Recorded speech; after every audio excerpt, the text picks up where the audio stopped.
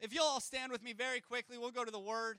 I just want to preach for a few minutes. I believe God laid this thought on my heart, and I've got a couple of handouts where I think somewhere they're about to be handed out, and you can follow along in the handout on the back of the sheet. There's some notes, some space to take notes, so you can follow along with me. But we're going to be reading right from Luke 12, 6 through 7 this morning.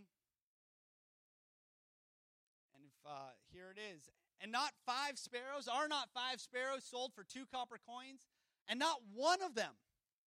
So there's 5 sparrows, or what? Yeah, 5 sparrows, and not one of them are forgotten before God. But the very hairs of your head, some more than others, are all numbered. Do not fear, therefore, you are of more value than many sparrows. So here we are in this situation, and all the Bible is saying in this moment, Jesus is saying in this moment, is understand that you are important to me. I see you. I know where you're at. I got you, fam. That's what he's saying. I got you. I know what you're going through. I know the situation that is in front of you right now, but I got you and I care about you. I care about the birds of the air. How much more do I care about you? And so you may be seated this morning. I just want to talk for a few moments on this thought. I spy. I spy. Now, growing up was just a lot of fun. You've heard some of my stories, but growing up was a lot of fun. And we drove. We had a good 20-minute drive to church every single Sunday and Wednesday evening. And one of the games that we grew up, first of all, we played one game. It was how many flags can you count? And whoever found the most flags on the ride to church, you won. Now, at the time, I thought my parents were really interested in playing games and having fun. And now I realize they were just trying to, quiet down a bunch of kids. And so here we were. And, the first 2 or 3 times, this was a fun game. You'd notice a bunch of flags on top of a gas station, or you'd notice some in front of a building. But very quickly you learned where the most flags were, right? So you'd turn a corner, and it was like, but the rule was you could not call them out until you saw them. That was the rule. And life has rules. We had to play by the rules. And so, of course, Dad, he would, on some turns go a little bit slower so that he knew he would see the flags first, right? Like that was just his way, all in the name of winning. Thanks, Father. Like I don't have any issues now. No. But we would play these games. Another game that was a lot of fun ended up being I Spy. Now, if you've ever been in a long road trip, you have probably pulled this game out and played it. And it's not like you're going to find, you're not going to find a box. It's not in a box. It's just a mental game. And you challenge somebody else to figure out what it is that you're spying or looking at, all by telling them one thing, a color. I spy with my little eye something that is blue. Wow, y'all, you ready for this? All right, I've spied something that's blue. Throw it at me. Nope. The treasure hunt. Andrew for the win. All right. So, but I Spy with my little eye. It was a game that we would play over and over and over. And my sisters probably cheated because I never did. And you would somebody would say my jacket. And if it was my jacket, wrong. Can you imagine my jacket? Right? You'd be like, because you wanted to be it longer, right? You wanted to you wanted to say, oh, you didn't get it, so I spy something new. And so then, after a few years of being a child, I realized that the library, a very fascinating resource for many people that you don't know exists. It's wonderful. Go check it out. I know, right? Google, what's that? But okay, there's this thing called I Spy, and it was a book. And here it is right here, a book of picture riddles. And what it was is you opened up the book, and it was just a bedroom floor that was absolutely a mess. So there we go. It was like a pink background, blue background, and it had stuff all over it. And then on the very bottom, it had a key. And you had, not like a literal key, it was like a box with words in it. And it would tell you what you had to find. And so it would say, hey, find a, chattering teeth, find a T. And you would go through and you would start to spy all the different things throughout that page. Another popular book that I absolutely adored, has anyone heard of this guy right here? There he is. Hi there, everyone. Who is that? Where's Waldo? Waldo and his many friends, right? There's his friends. You had the wizard, and you had She-Waldo, I guess, and Bizarro Waldo, I don't know. So you had all these different Waldos, and your mission was to what? Find Waldo. Okay, let's go to the next picture. Waldo, very popular books. You had the red book. You had, I think there's a yellow book, right? And then there was a blue book, but I don't got a picture of the blue one, but that was my favorite. Let's go to the next picture. Waldo would always get himself into these incredibly precarious situations. It was like, what are you doing there, Waldo? How did you get to this point? Why are you at, I don't even know what this is. It's like cowboys and Indians, the Old West. I don't know. The gold rush. There it is. It's the gold rush. And so there's why Waldo was there. He was in it for the money. That's what it was. All right, we figured it out. But Waldo would always find himself in these very difficult, weird situations. And your mission, if you chose to accept it, was to point out where Waldo was amongst the craziness that was going on in the midst of Waldo's world. And then there we go. What medieval dinosaur Waldo? All right, and we got one more. This one's even like, what is, man, it's like a band, a carnival. It's like New Orleans on steroids, y'all. That's what we got. And so it's just wild. I mean, Waldo would find himself in the worst situations. I mean, you do not want to be surrounded by medieval armory guys and a dinosaur. Like, if you find yourself there, leave. Like, that's not where you want to be, right? But Waldo would find himself in these situations.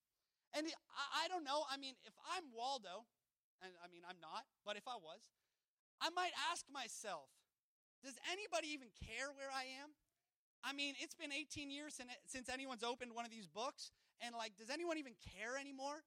Here I am in the midst of my worst scenario, my worst situation. Does anyone even care that I'm like lost? Does anyone care? And sometimes we can kind of feel like Waldo.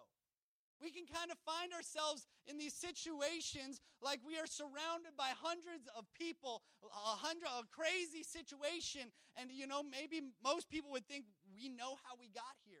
Most people would think, well, Waldo got there by walking. Waldo got there by, taking a horse or whatever Waldo did. But he got there and he knew where he was going. But little did Waldo know he was walking into a situation he had no clue he was getting himself into. And sometimes we can feel like that living on this planet, surrounded by many people and things going on. We can maybe even be coming to church on a weekly basis and coming on midweek and be wondering, where am I? How did I get here? Can God really see me? And if he does see me, does he even notice what I'm going through? What I'm struggling with, what I'm having to deal with on a daily basis? And if he does know all of these things, does he care? Does he even care? In fact, in Psalms 94, 7 through 9, David had just encountered some people who thought this very same thing. They say the Lord does not see. The God of Jacob takes no notice, yet they say the Lord does not see, nor does the God of Jacob understand. Understand, you senseless among the people, and you fools, when will you be wise? He who planted the ear, shall he not hear? He who formed the eye, shall he not see? The version I've got here, he said, does he who fashioned the ear not hear? Does he who formed the eye not see? And so here's David saying in this situation to these people who are doing these evil things, he's going, you guys are living like you think you're Waldo and you're never going to be found. You're living in this situation thinking, God doesn't care about my life. He doesn't care what I'm going through. So I'm just going to do the best with what I've got in the situation where I'm at, and I'm just going to make it. And if I do, fantastic. If I don't, oh well. Here these people are living their lives however they wanted to live. And they were saying to David, it doesn't matter because God does not even care or notice. He does not even see what I'm doing, nor does he care. But these men and women were not the only people that had this concept.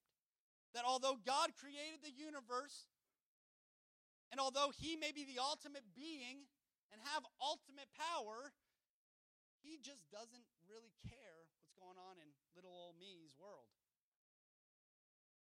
In fact, a guy by the name of Job also thought this way.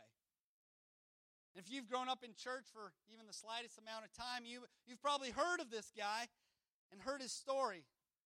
Here this guy is, fabulously rich, fantastic family, and all because the devil said to God, this guy, he'll deny you. You take away all of his riches, he'll deny you. So God says, okay, man, try it. Takes away his riches. What does Job do? No, sticks with it. So then the devil comes back to God and says, well, if you take away his family, then he'll deny you. So God says, hey, try it. I'm betting on my guy Job here. And he does it. And Job sticks with it. And then he says, if you took away his health, no wonder he's living for you. He's got his health. So God says, well, try that. And so he gets struck with boils and terrible skin disease. And here he is, still not denying God. He's lost everything. But he's saying, I'm not going to turn my back on God. But he did start to question. There was some questions. Like I said, Job 10:4. Do you have eyes like mortals? Do you see as the mortals see? In other words, God, do you see what's going on here? Are you kidding me, God? Do you know what's happening to me? And if you do know what's happening, do you even care? Because, man, from where I'm standing, God, it really doesn't feel like you care. I mean, I can't blame the guy. If I find myself in that situation, I don't know. I might be asking God a whole lot more than just, hey, man, what's up? Like, we might be having a few more words than, do you see with mortal eyes? Like that. Way to go, Job. You did a good job, in my opinion. But Job found himself in this situation. And today, although you might not be in that exact situation that Job found himself in, you might find yourself in another situation.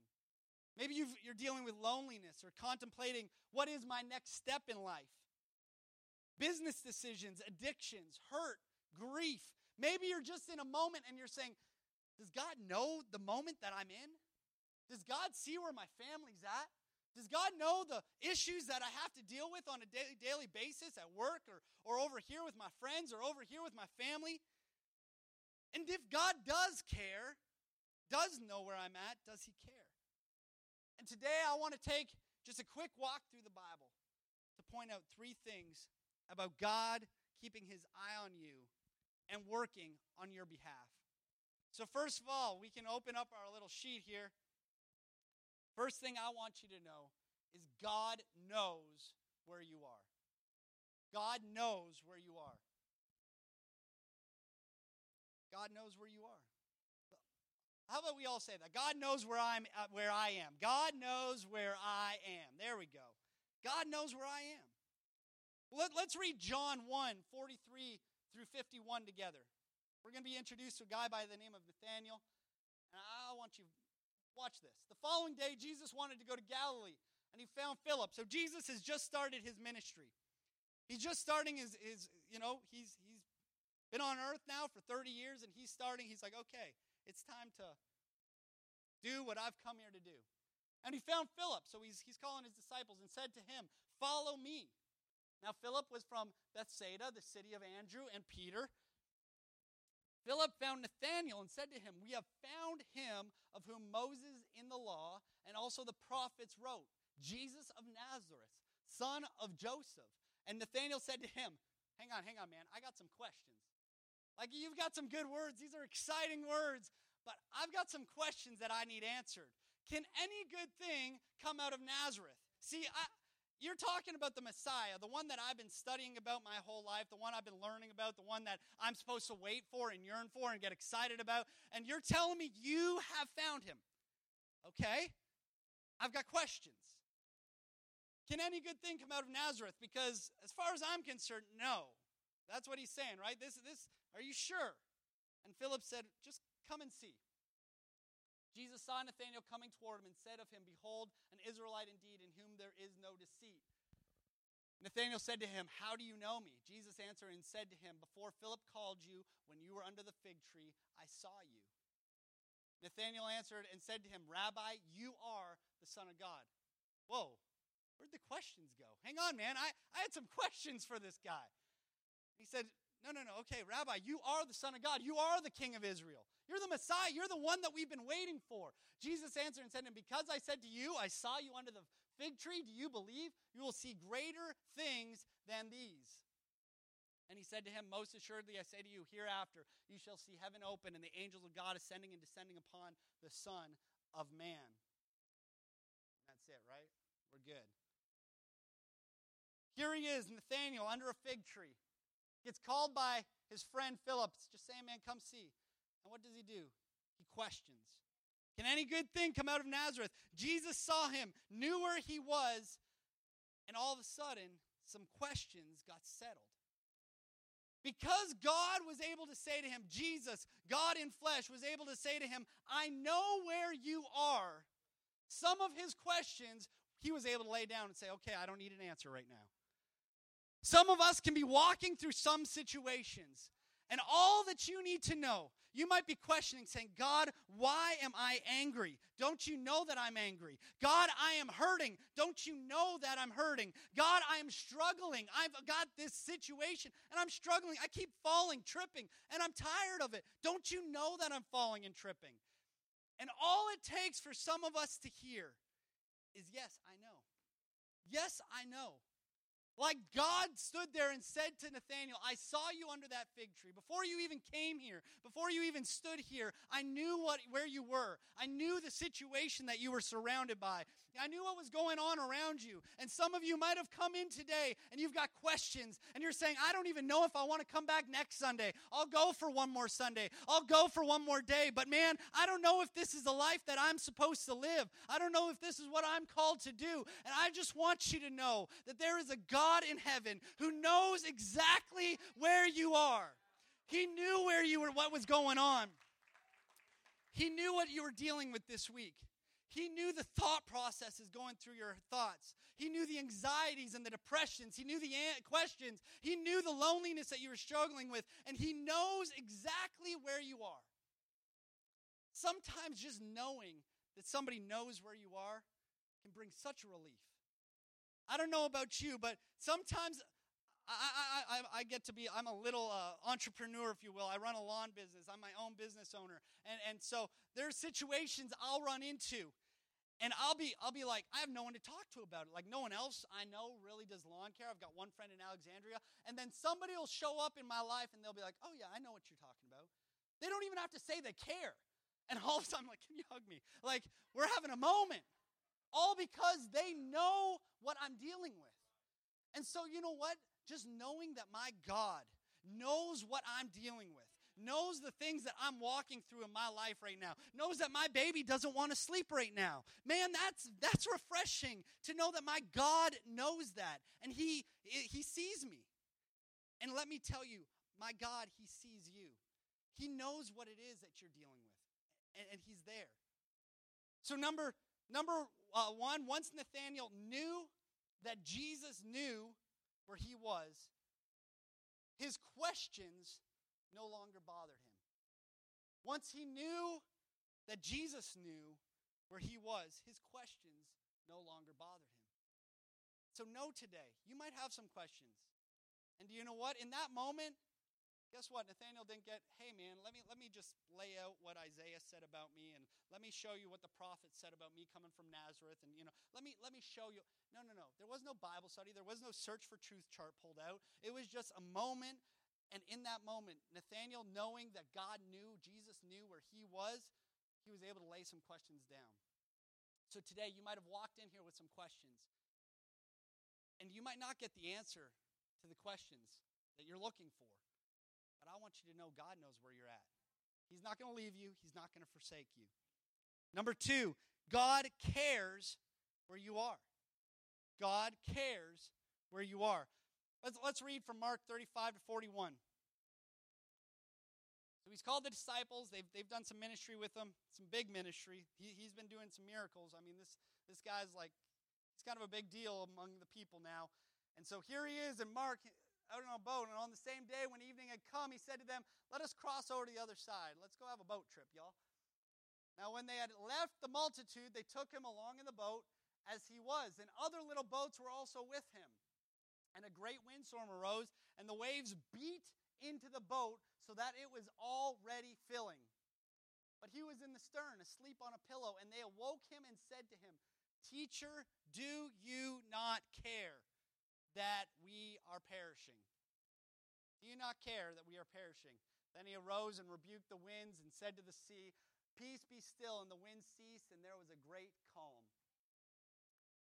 But he said to them, "Why are you so fearful?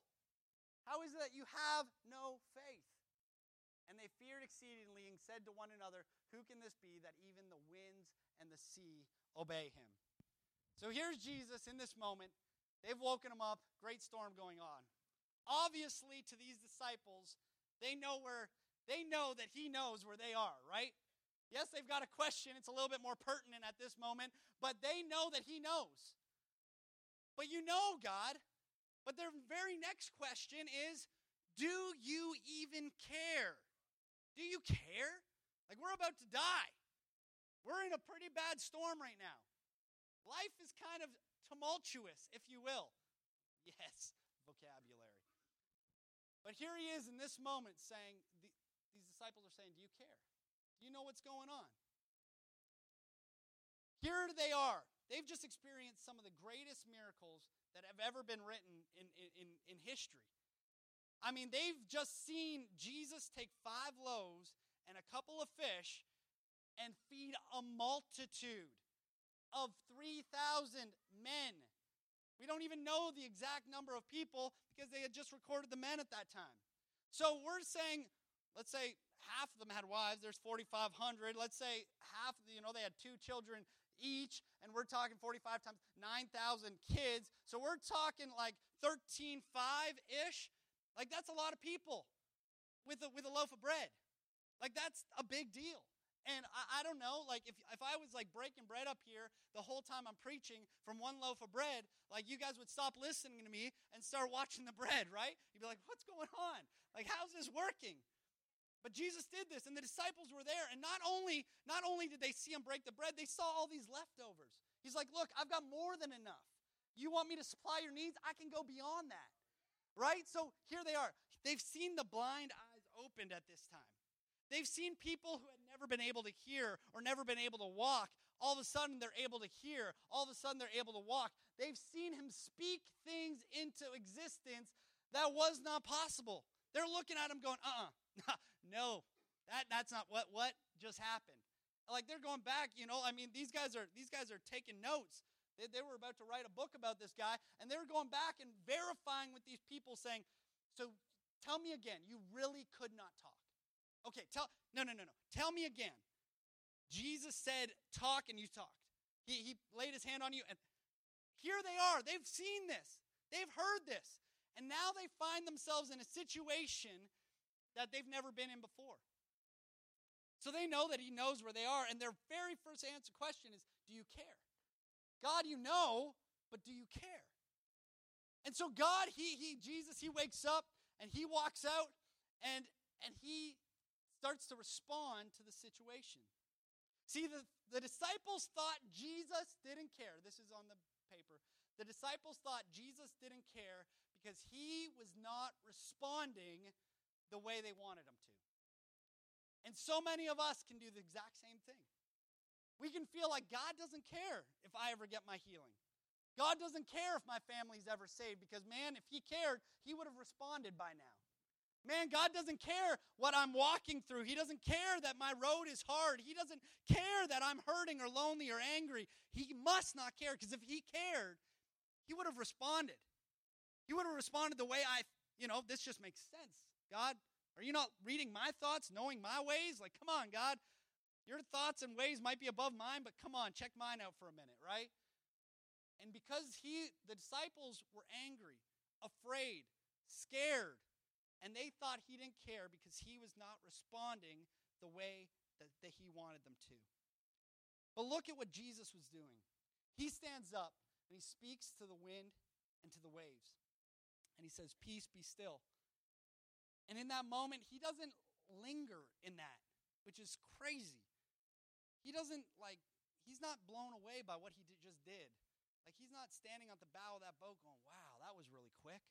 that storm faded fast. Like, it didn't shock him. He wasn't like, whoo, man, wow, hurricane. He wasn't blown away by it. Because he knew he had that power. He understood that.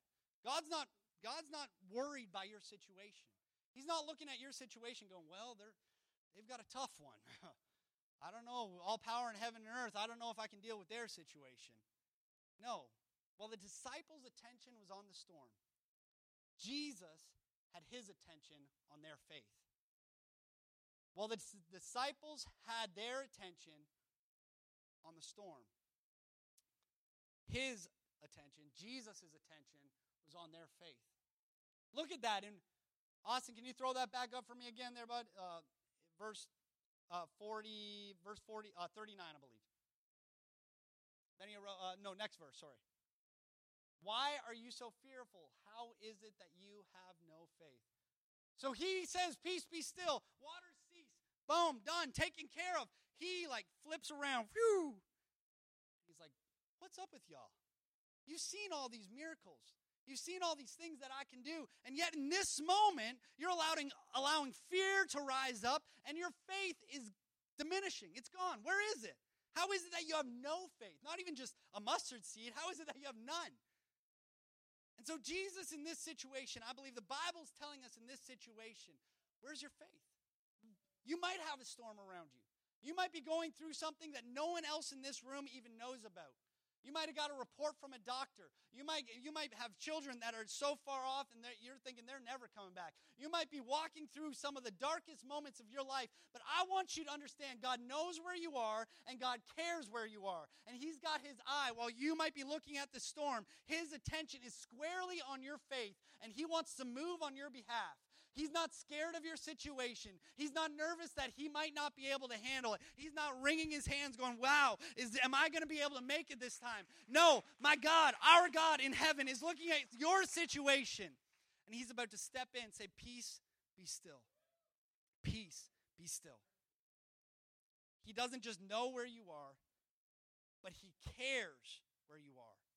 Finally, number 3, God wants to help you where you are. Did anybody get it right? Guess before me? No, okay. God wants to help you where you are. If you look at Job, so let's jump back to Job. This guy has just gone through the worst times of his life.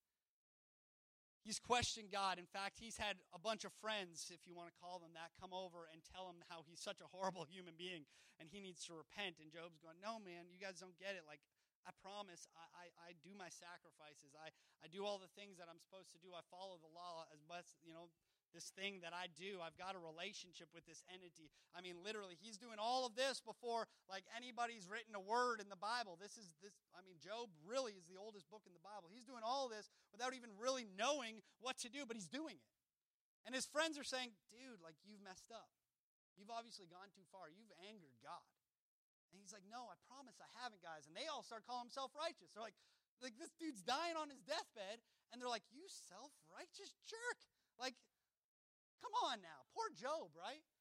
And so he starts questioning God, and then finally God shows up and starts to speak back to Job. In 39 through 41, and God says, where were you when I created the earth? Where were you, man? You weren't around. Don't worry about it. I got this. He actually says to him, hey, you know those dinosaurs, those giant creatures, that Leviathan, that huge thing that swam through the ocean? Yeah, I've got a fish hook that'll catch him no problem, dude. I got it. But what do you got? No, you got nothing. That's right. So God's like, you're questioning me. You're getting onto my case about this, man. And so God goes off for 3 chapters. He's like, Now you've ranted and raved. Your friends have ranted and raved. Listen up to me for a minute. And God says, look, Job, before the heavens were, I was. Before any of this was, I was. I've got it under control. I've got your life under control. Job's going, do you know where I am? These mortal eyes. Are you looking like all these mortals over here? Are you I'm Waldo, lost in this crazy situation? And God, I don't even feel like you can find me. And God steps in and says, I've known where you were this whole time. I've seen you. I've watched you. I've been with you. You've been busy questioning rather than understanding I am there for you. And so Job walks through this moment with God. And God says, here's what's up. I'm going to restore you. He restored Job's losses. He restored Job's losses. In the midst of his darkest moment, God shows up, gives him a word, and he starts to restore what the enemy stole. What the enemy had taken away, only because the sovereign hand of God allowed it to happen, God starts to restore.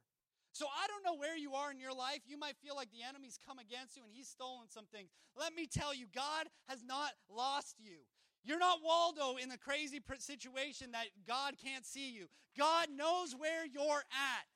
He knows. He cares. And just like Job, if you feel like the enemy's stolen some things, I want you to know, God wants to restore your losses. What the enemy's taken, and you know what? The Bible tells us that it wasn't just he restored, back to normal. No, you know what happened? It was tenfold. It was beyond measure. It was pressed down, shaken together. It was more than Job could have ever imagined. Why? Because God knew where he was at, he cared where he was at, and he wanted to help Job right where he was at. Right where he was at.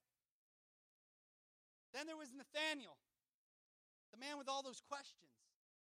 You and I, let's not pretend like we don't have questions. Man, John the Baptist had questions.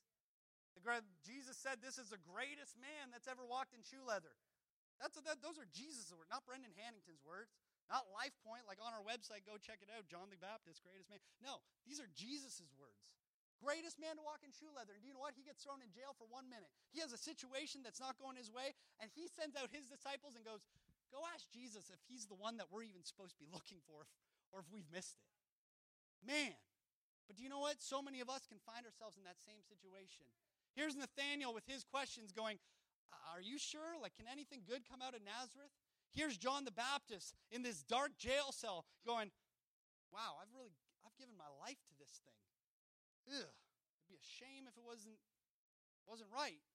All of a sudden he begins to question in that darkest moment. But God wants to help you where you are. God wants to help you right where you're at. With Nathaniel, he was able to say, I know where you are. And his questions, he answered Nathaniel's questions. He answered Nathaniel's questions. With John the Baptist, he did the exact same thing. He said, go back and tell John that the blind eyes are open and the deaf ears are open, and tell him, don't worry, we've got this. And as soon as they walk away, then he professes to the crowd, greatest man that ever lived. I hope so bad that those disciples were still in earshot. Like, for John's sake, man. That's all. I just hope that John got to hear that. But I don't know. That's Bible. So, Nathaniel's questions were answered. And because his questions were answered, he was able to know, God knows where I'm at. He knows it. I don't got to worry about that anymore. He wanted to help Nathaniel right where he was at. Finally, with the disciples, in the midst of that storm, he was able to speak out, and he calmed the disciples' storm. He calmed the disciples' storm. Now, I don't know where you're at today. I mean, I'm one man. I just know where I'm at. But you probably, throughout today's, I know, I've been praying. I've been seeking the will of God, and I believe this is the will of God. I believe that I'm speaking what God wants me to speak and share with this church. And I believe that you probably find yourself in one of these three places. Does God know where I'm at? Does God care where I'm at? And if he doesn't care, is he going to do anything about it? And I want you to know that we serve a God whose arm is not short to work on your behalf. He knows right where you're at. He watched you walk through your situation this whole week. He watched you walk through that situation. Maybe you had to carry it right to these front doors and then put on a smile. But he knows where you are at. And he cares where you're at. He cares what you're going through. The Bible talks about him being moved by our infirmities, by our hurts, by our pains. He's moved for us. I mean, the Bible talks about Jesus making intercessory for us. He's praying for us. He cares about us. He cares about you. So just know that. Know that his care is there for you. And finally, he wants to move right where you are at. He wants to help you right where you're at. You might be saying, I can't take another step. That's okay. God will meet you where you're at. You might be saying, I've got so many questions. That's okay. He knows. You might be saying, but I've got so much hurts, and he cares, and he'll take care of you. Let's all stand this morning. This morning, I want to open this altar because there are some people in here that need a touch from God, that need a moment with God. And God is here. He's moved in this place. He's already done some great things. Throughout this worship set, man, the Spirit of the Lord swept into this place so beautifully. But it's not done. It's not done. God wants to meet some people this morning. He wants to have a moment with you this morning.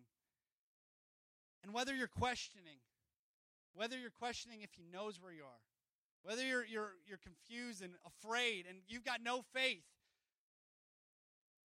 I want you to know he cares where you're at.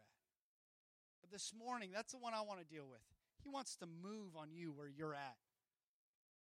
So this morning, I'm going to ask you, if you're in any of these situations, if any of these words that I've spoken to this morning have just touched your heart in some way, I'm asking you to come forward because we're going to have our ministry team come and we're going to pray for you because you know what? God wants to move on your behalf today. You don't have to leave these doors going, okay, finally, I can let it all out and I can go back to my life because no one in there needs to know what I'm going through. But God wants to meet with you here so you don't have to deal with that anymore. So you can know that he is your strength in the midst of that weakness. We're gonna sit here for a minute, but if something I've said this morning has pricked your heart and you said, yeah, that's where I'm at, I want you to come forward right now. He wants to move on your behalf. He wants to answer your questions. He wants to calm your storms. He wants to restore your losses. Bible says, greater is he that is in me than he that is in the world. In our weakness, his strength is made perfect. Hallelujah, Jesus. God, move in this place right now. Let your Spirit invade this place, God. Hallelujah, Jesus. You are great and greatly to be praised. You are holy and you are mighty, God. You are well able, God, to do exceedingly abundantly, above all that we can ask or think, God. Your power is not short. You're able, God. You care about our situations. Our storms don't catch you off guard. You're here for us. You're our advocate, God. You're fighting for us, Jesus.